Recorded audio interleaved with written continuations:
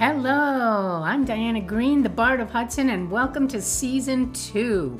More stories, more connections, more adventures.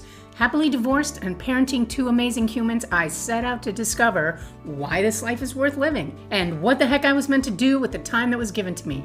My hope is to remind you, inspire you, and connect with you here and in person.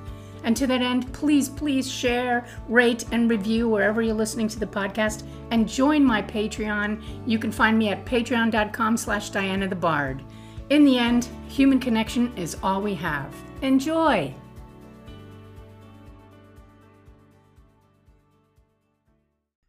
Good morning. Hello, my friends. So happy to be here with you today. And we're going to delve into some letters that I wrote and sent or not sent today, because I do that a lot. Like sometimes when I have to have a conversation with someone, I write it out. Do you ever do that? It's like a rehearsal, a difficult conversation. Writing it out sometimes helps me, first of all, to remember what I want to say. And it's not exactly a script, but it's a version of it. And then I get to read it over and edit it a little bit, take out the places where I'm too angry or where the point I'm making is not really what I mean. And then either I send it as a letter or an email, or I talk with somebody and use that as my jumping off point. Do you ever do that? Is it just me? Oh, of course I still have the added challenge of the kittens that I'm cat sitting, who are walking all over the table that I'm working on. They do not have limits in terms of no walking on the table when people are eating. And I haven't been able to reteach them better manners. So that's that. So you might, I don't know, they might stop something in the middle. This is the challenges of podcasting in strange places. Okay, so we are in the fall of 2003. And I'm in the midst of this insane love affair, talking myself into stuff that I should never have done, Just rationalizing and making it okay when it really was not okay. So here is an unsent letter from September of 2003. In an impulse, I wanted to say, this feeling makes me want to be selfish. I felt this as a lighthearted joke at first, but then I thought about it more, and maybe I am being too selfish. Maybe the kindest thing would be to cut you loose and take myself out of the conflict. Would you resolve it to your satisfaction then? Or would it leave you with a huge yearning? And yet there is a nagging voice inside me that says it would be a terrible loss to give up this incredible passion without exploring its full depth. Expand that deadline idea. Take this relationship to its utmost limits for a set amount of time, and then decide if it's okay to quit and cut the losses, or if it's the relationship that we've waited a lifetime for, and it's worth the sacrifices. Spend as much time as possible together. Go places, have dinners, talk about important things and feelings, and yes, make love. I imagine that it would be less painful to give up after giving all, rather than walk away with regrets about all the things we might have done. In the worst case scenario, you'd be left with a friend who knows you deeply and loves you always. Looking back from my present day perspective, I can just see it all and how delusional I was. But my God, I guess longing and passion makes you that way. Another unsent letter from August 9th, 2003. So I waited till 3 o'clock today, hoping that would stretch out the, quote, morning, unquote, and give you more time to show up. But you didn't. I guess I should listen to all the things you say, not just the ones that give me hope. In which case, I can just stop waiting. Because you did tell me you wouldn't be able to be more communicative with me than you were in June. The trouble is, there's just a nagging little voice in my head that asks all the questions. Like, why is it so wonderful when we're together if it's not meant to be? How could we have discovered this whole beautiful possibility if it's so impossible?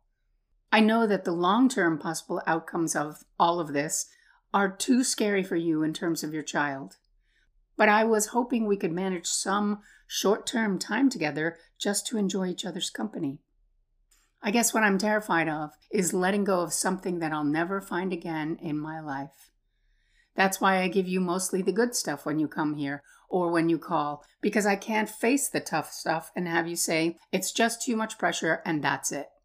I'm always okay, or fine, or at the most, sad. When in truth, I'm frustrated and heartsick and lonely and bereft and furious. I want the good stuff. I deserve it. You deserve it. It comes with you. So those are the letters that I did not send and that I really wanted to send, but the risk seemed too much. So when I finally did see him in person, we spent some time together and it was about 2 hours, and that was a long period for us. So many things were said. He's still unable to lead a double life, although he is doing so just by being here with me. I said, you give it too much power. It's just one small extra step. You've already been discovered, and you were able to say we didn't sleep together at that point. I continued, I'm sure I will continue to push you. Pushy broad, ain't I? My original offer is still on the table. I talked about how I hate regret. I mentioned that I was swept away like this once before and threw it away. I said that I was probably too young and scared then, but I'm old enough now. I said again that I didn't want him to leave her, not leave her for me. That wouldn't work. He'd have to do so for his own reasons if he decided to. And then we hugged and kissed, and I had him so close, my legs wrapped around him, breathing hard, almost dizzy, so achingly delicious. I wanted it so bad. I said, Johnny Depp is my latest fantasy next to you. Hey, that's a pretty good seat to share. He said, but I don't like to share. Me, well then I guess you have to become something more than just a fantasy. He, touché. Me, I guess I'll have to push you around a bit more. He, why not? My resolve is not that strong anymore. Well, it was pretty strong the other night. I told him I'd be out of town for most of the next 2 weeks, and his voice sounded sad and wistful. Maybe it's good for him to miss me. I hope resolution comes soon. There could be such positive possibilities. It was 8 months into this relationship, and we had still not slept together. We got so very close so many times, and I was feeling the lack of physical satisfaction, however it came. So those 2 weeks away, I went to our beach home in Block Island. And if you hadn't heard me talk about it yet, it was just a magical, wonderful place on the cliff on Dory's Cove Road in Block Island. And it overlooked the water, and we saw the sunsets at night from this little cute porch that was at the top of the house. And it was a great place to just go and live simply and go to the beach and cook together. My family loved it, and we always took friends with us. So we were off to there for 2 weeks.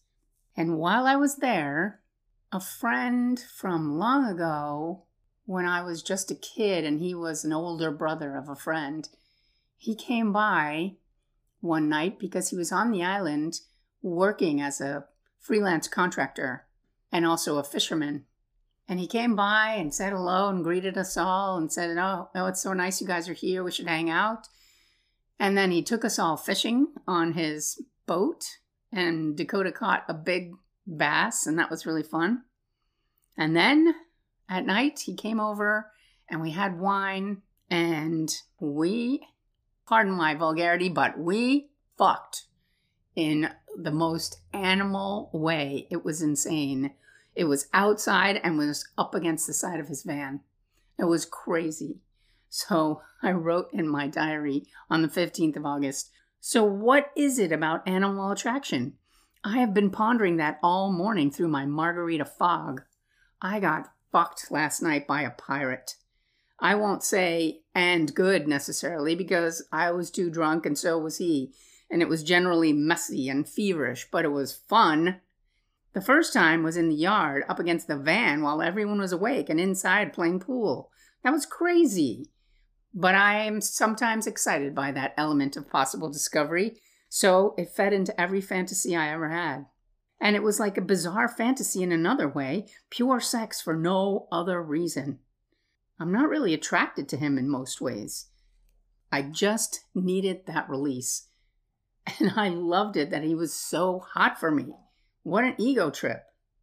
The second time was after everyone had gone to bed, and I had to keep him quiet and keep myself quiet. But it just felt so good to have somebody's mouth all over me. It has been too long. He said he'd see me in New York. That could be trouble. But maybe, if we can establish the parameters, he could be just the fuck buddy I am looking for. Let's see how my lover feels about sharing me now. Ha! Talk about a double life.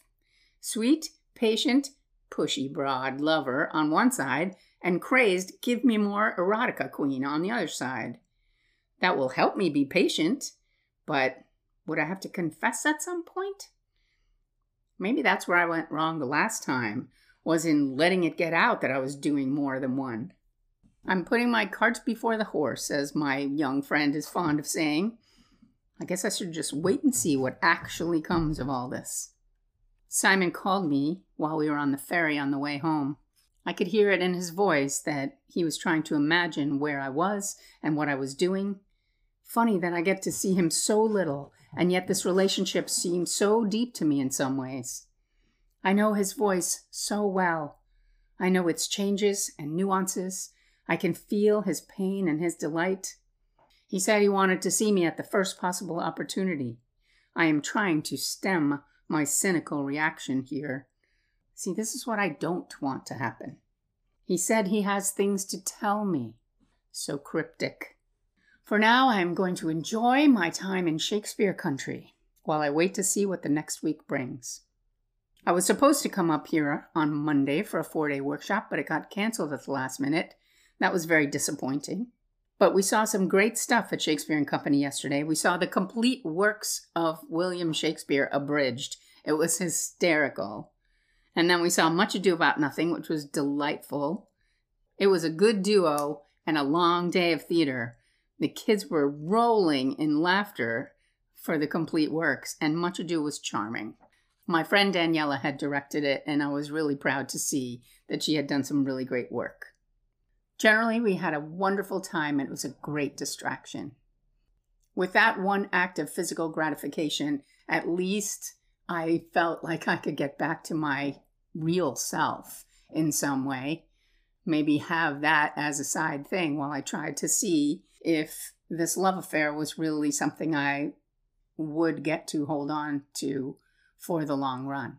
But I didn't know, and so much of it was beyond my control. But that one act also put us in big danger. Now I'll tell you more about that with the next episode. Oh, okay. I'll see you then. Thanks for being here. Thanks for listening. Please reach out with your thoughts and your comments. You can find me on Instagram at Diana the Bard, or Facebook at Diana Green, or on my website, bardofhudson.com, where you can listen to the podcast directly from there or leave comments. I would love to hear from you. And please check out my Patreon page for photos and videos and extra goodies that I don't share anywhere else. And wherever you're listening, please subscribe, share, rate, and review. It makes a huge difference, and it helps other people to find the show. I'd really appreciate it. Thanks so much. Bye.